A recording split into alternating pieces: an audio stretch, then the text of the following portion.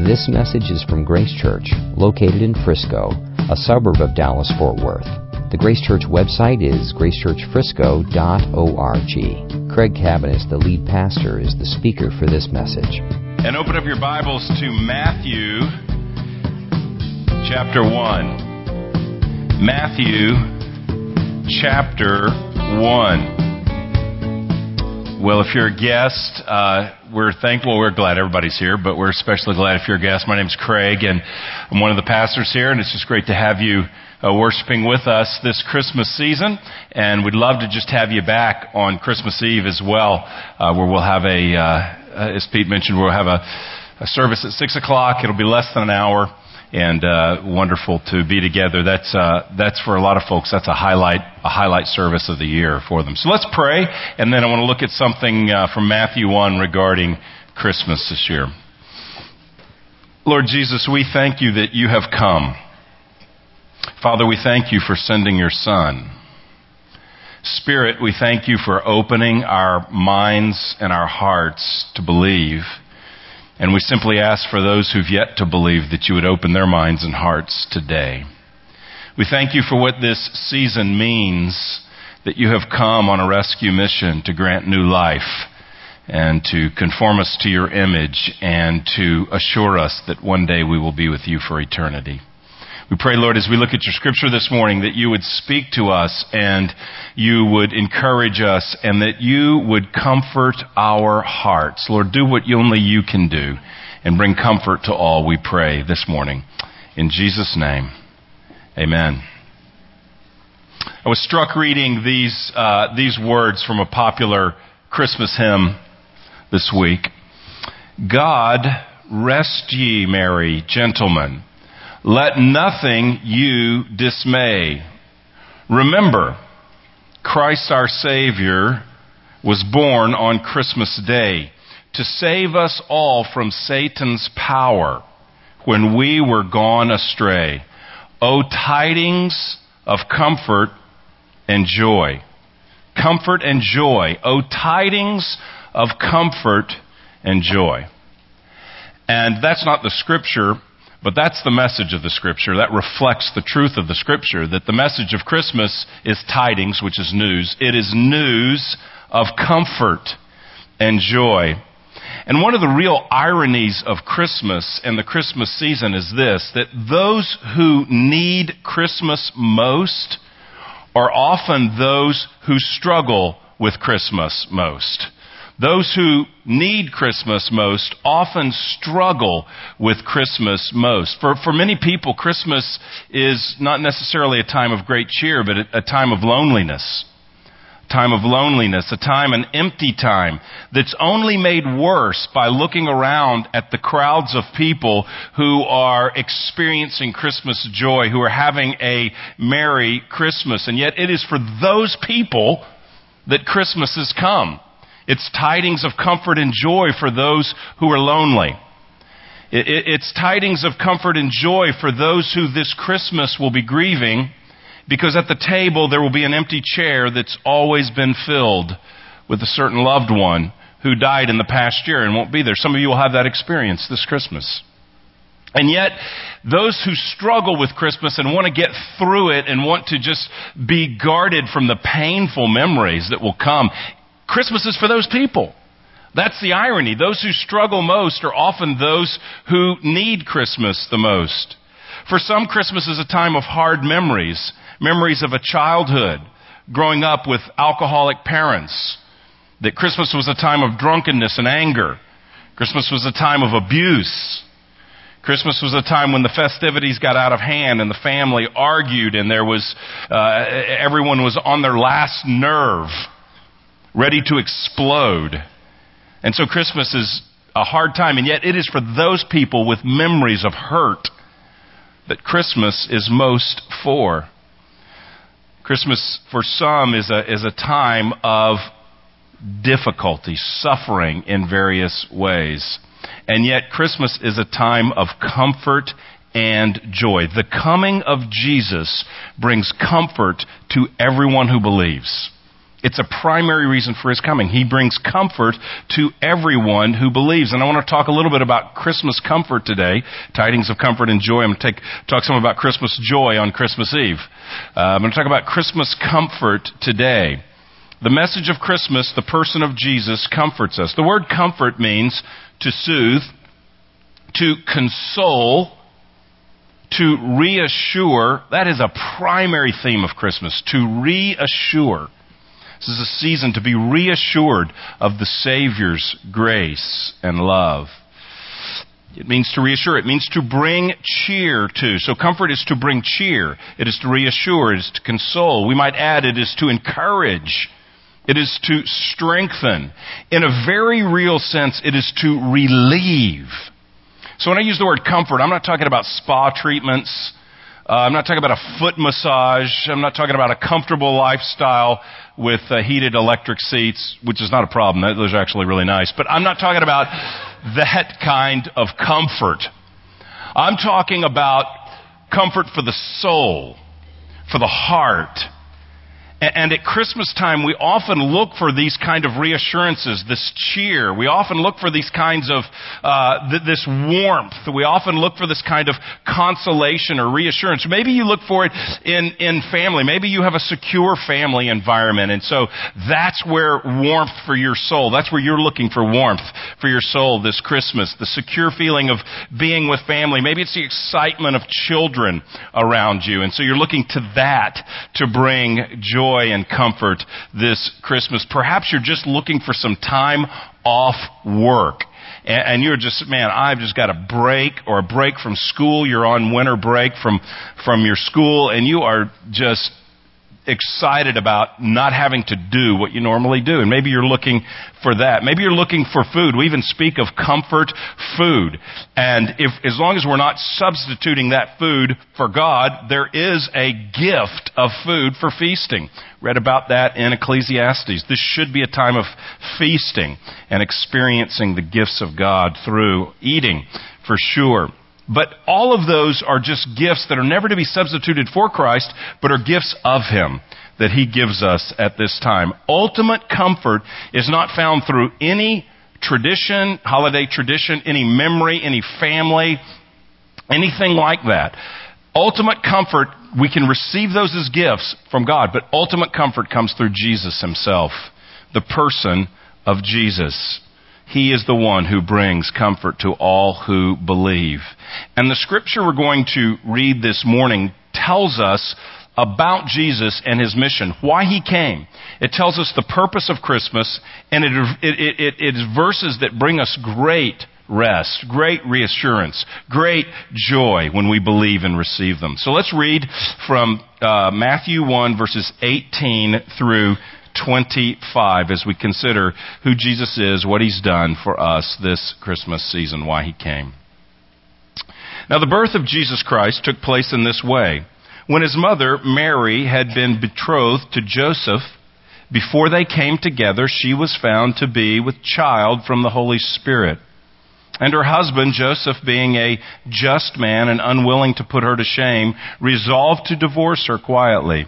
But as he considered these things, behold, an angel of the Lord appeared to him in a dream, saying, Joseph, son of David, do not fear to take Mary as your wife, for that which is conceived in her is from the Holy Spirit.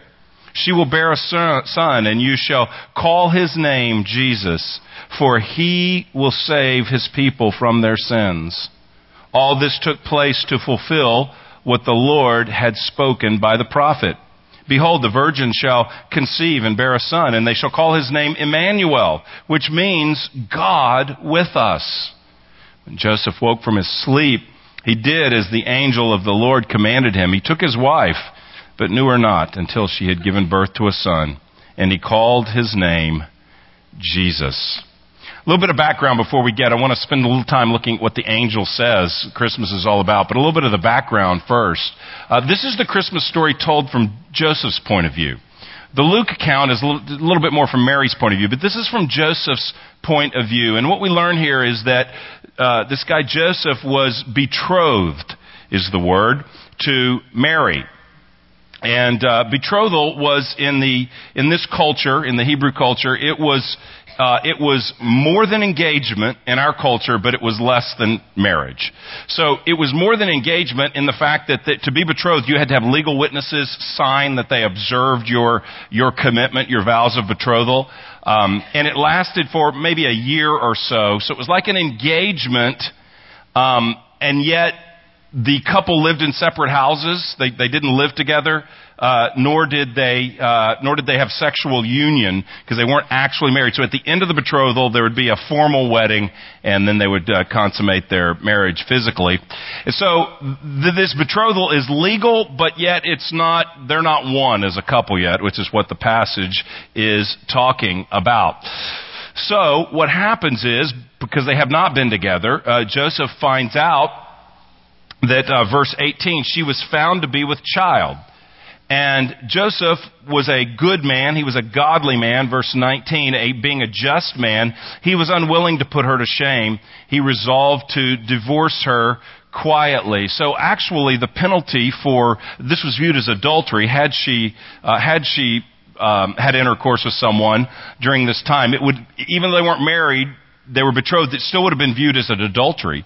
And so he was going to divorce her, thinking that she had committed adultery, because how else would she be pregnant?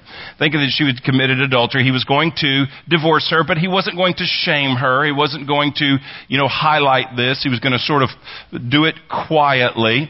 And yet what happened was an angel comes to visit him and tells him what's really going on. It's something he could never have imagined, that this is a pregnancy unlike any pregnancy, and this is a child unlike any child. The angel, verse 20, as he's considering divorcing her quietly, the angel says, Joseph, son of David, in a dream, do not fear to take Mary as your wife, for that which is conceived in her is from the Holy Spirit. So she hasn't been with another man, but miraculously the Holy Spirit has conceived a child within her womb. And so there's a child. It's from the Holy Spirit. She will, verse 21, bear a son, and you shall call his name Jesus, for he will save his people from their sins. And so he's saying that, hey, look, this is nothing like you were imagining, Joseph. This is actually the work of God. See, Joseph was making a plan. He had a plan to sort of put her away, and God intervened and said, no, here's the real plan. And that happens to all of us in life. We kind of work out a plan, and then God intervenes, and he's got another plan that we weren't thinking about.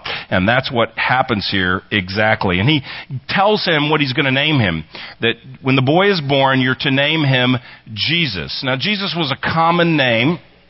It is the Greek version of the Hebrew name Joshua. So when you see Joshua in the Old Testament, it's the same name as Jesus. And it means that he saves, or the Lord saves. And so that's the meaning of the name. It's very common. A lot of kids were named that. So every time you'd call your kid, you'd be announcing, hey, come in for dinner. You'd be announcing, hey, he saves, come in. Hey, the Lord saves, come in. You'd be sharing that name publicly, the God who saves. And so the point of this vision is to not only communicate to Joseph, don't divorce her, because this is the work of God. She's done nothing wrong. This is the work of God. She is indeed a virgin. Not only to announce that to him, but also to announce to him the nature of this child, what this child will do, and who he is. And so we see those two things in this naming passage. So there's two things we see here. First of all, his name tells us what he does. When he names him, he's going to tell us this is what he's going to do. Look at verse 21 again. She will bear a son, and you shall call his name Jesus, for he will save his people from their sins. So this one is going to come, and he's going to save. The word save means to deliver or to rescue. It doesn't mean like to store up. It's not saving like saving money or something like that. It means to rescue, to deliver. That this Jesus is going to come and he's going to rescue, like a firefighter would go into a burning building, grab a child, and bring the child out. That's a rescue. That's we'd say he saved the child. That's what it means. It's that kind of an idea. A saving, a rescuing. That's what his name means. And the people were longing for this kind of relief, this kind of comfort. The people of Israel were longing for this kind of deliverance because they were living under the rule of Rome. And so they were longing to be free. They were longing to govern freely, to live freely, to have their own land where they could do whatever they wanted rather than to have ultimately a governmental force that oversaw them. And so they were looking for a relief. They were looking for a political savior. They were looking for someone who would come in and who would be like King David, who would press Rome off of them, would defeat the Roman army and would free them, liberate them, save them, deliver them, rescue them to be a free people. But what he tells Joseph is that he's going to send a different kind of Savior. His name is Jesus, for he will save his people from their sins. He's going to bring a very different kind of saving. This baby that's going to be born, this unique pregnancy, this unique baby, is not going to come as a political savior. He's not going to come raising up an insurrection. He's not going to come up and raise up an army to overthrow the government. He's actually going to deliver people from sin. The people in Israel assumed our greatest need is to be delivered from Roman oppression, but their greatest need was to be delivered from sin, to be freed there. And that is true of us as well. We all have things we think, if I could just get free of that, if I could just get that out of my life, if that could just be fixed, everything would be okay. And so we can sit here today and say, my greatest need this morning is to get out of debt. If I didn't have debt hanging over me, I would be free. My greatest need this morning is to get a diagnosis for these symptoms and to get a solution and to get rid of this chronic illness or pain, whatever it is. Some of us can think that. My greatest need is if my marriage would just get fixed, if I could just have a good marriage or be free from this person who's making my marriage terrible. If I could just be free from this problem by a change, by our marriage change, then I would be okay. If I could just be free from this isolation, if I could have a spouse, if God would just bring a spouse into my life, everything would be okay. So we can often diagnose some kind of need. If I could be free of this, life would be good. But our greatest need, those are real needs. Those may be very real circumstances that need to be dealt with and real cries of our hearts in prayer, but they're never our greatest need. The greatest need for all of us is to have forgiveness of sins. The greatest need for every person in the room is to have a clean conscience because the sins in our life against God have been forgiven, wiped away, done away with, so that we have a clean slate in our soul before the Lord. That is the greatest comfort that we need. The greatest comfort is the comfort of a soul that is free and is forgiven and is new. And only Jesus brings that. He's coming to bring that kind of salvation. He's coming to bring that kind of forgiveness. See, the Bible teaches that God is holy and that we are not. We are all sinful. We all break God's law. As a matter of fact, Jesus made a profound statement in Matthew 5. He said, "Be perfect as your Father in heaven is perfect." Jesus came and said, the standard of conduct is not do your best. The standard of conduct is not be as nice as you can be, and we understand life is tough. The standard of conduct was perfection. He calls us to obey His word perfectly, which means none of us do. We're all guilty. None of us have done that. None of us can do that. And so this is where the message of Christmas is so glorious. The bad news is that because God is holy and we are sinful, we are under His judgment. That every one of us deserves God's judgment, for we have sinned. And every one of us deserves to be separated from Him in eternity when we die because of our many sins, because of our heart, which is opposed to Him. But God sent His Son, Jesus, fully God and fully man, to live a perfect life and then to die for us. So He comes at Christmas, but that's just the beginning of the stories in the Gospels. He also is crucified, and He dies on our behalf. Our sins are placed upon Him.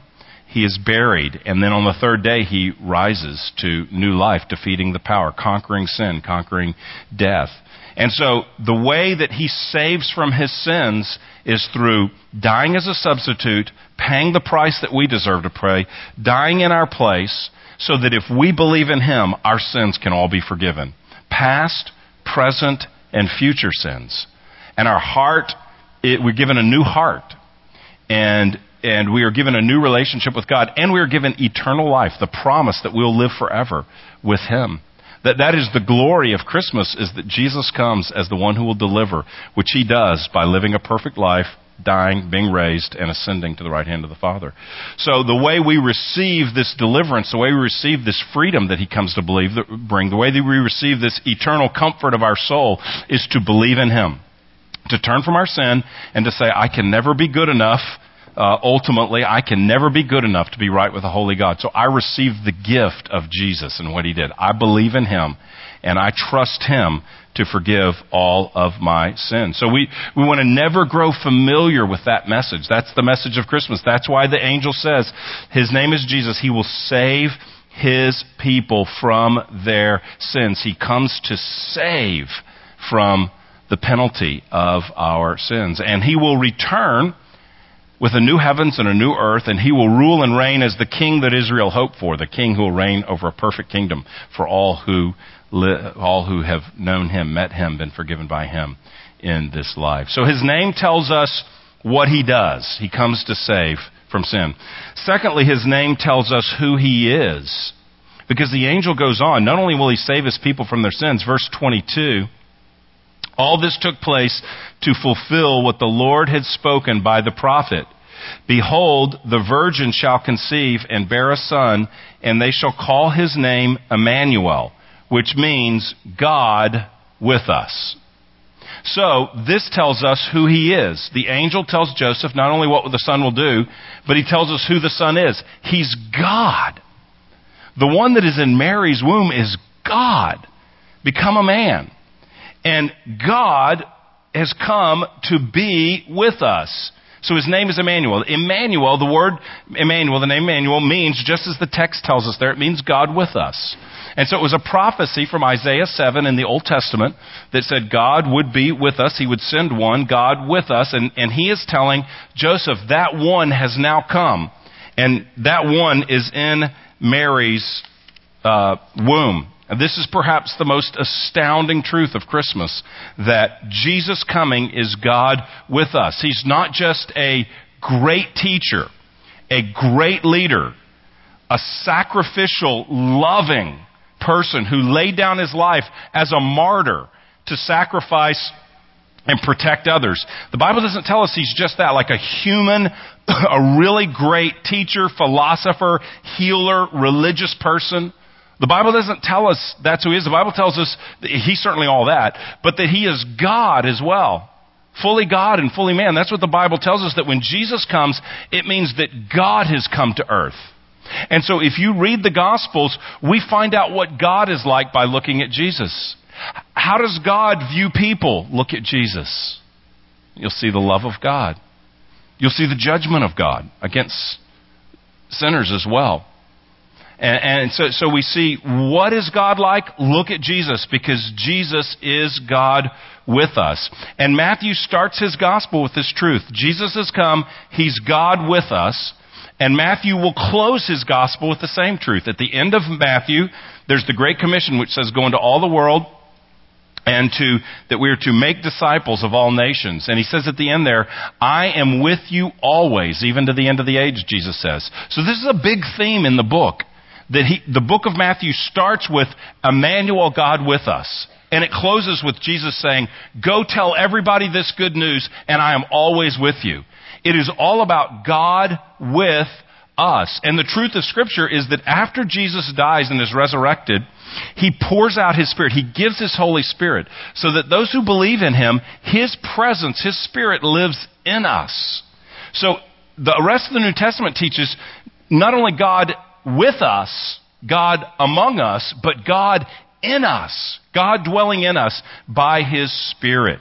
So this is a major point, that God has come to us. Most religions in the world are man seeking to do good deeds to please the gods, or to please a god, to offer sacrifices to win the favor and the blessing of the gods, to obey and to do certain things so that a particular god or the gods will shine on us, smile on us, provide for us, do what we want them to do even sometimes. But the message of Christianity is that God came to us in Jesus, that God became man and came to us, and He did that to give us new life. And those who believe, He is now eternally with us, and He dwells in us. Emmanuel is a title which means, as the text says, God with us. No matter what you're going through today, there is no greater assurance, comfort, peace, consolation, relief than this. God has forgiven you for your sins if you believe in Him. God has forgiven you, and God is with you. He's forgiven you. He doesn't just forgive you of your sins and say, see you in heaven. No, He is with us and in us. And no matter what we're facing today, this promise, this title, Emmanuel, means everything to us. That God is with us, speaking to us through His Scripture, strengthening us, encouraging us, directing us, healing us, discipling us, caring for us, disciplining us, comforting us. That God is with us. That is the message of Christmas, that God's not out there somewhere, that we're to live a certain level of a life obedient enough so that God will be okay with us. No, God has come to us and has made the way that we can know Him and we can receive Him. If you've never received Christ, I would encourage you today to believe, to receive what He has done for you in Jesus. To believe that He's the one who forgives of sins and that He is with you. And if you have believed today, then you have the assurance, and I have the assurance, that He's with us.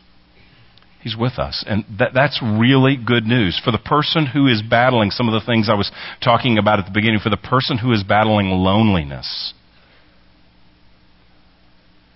this is the ultimate answer. God with us.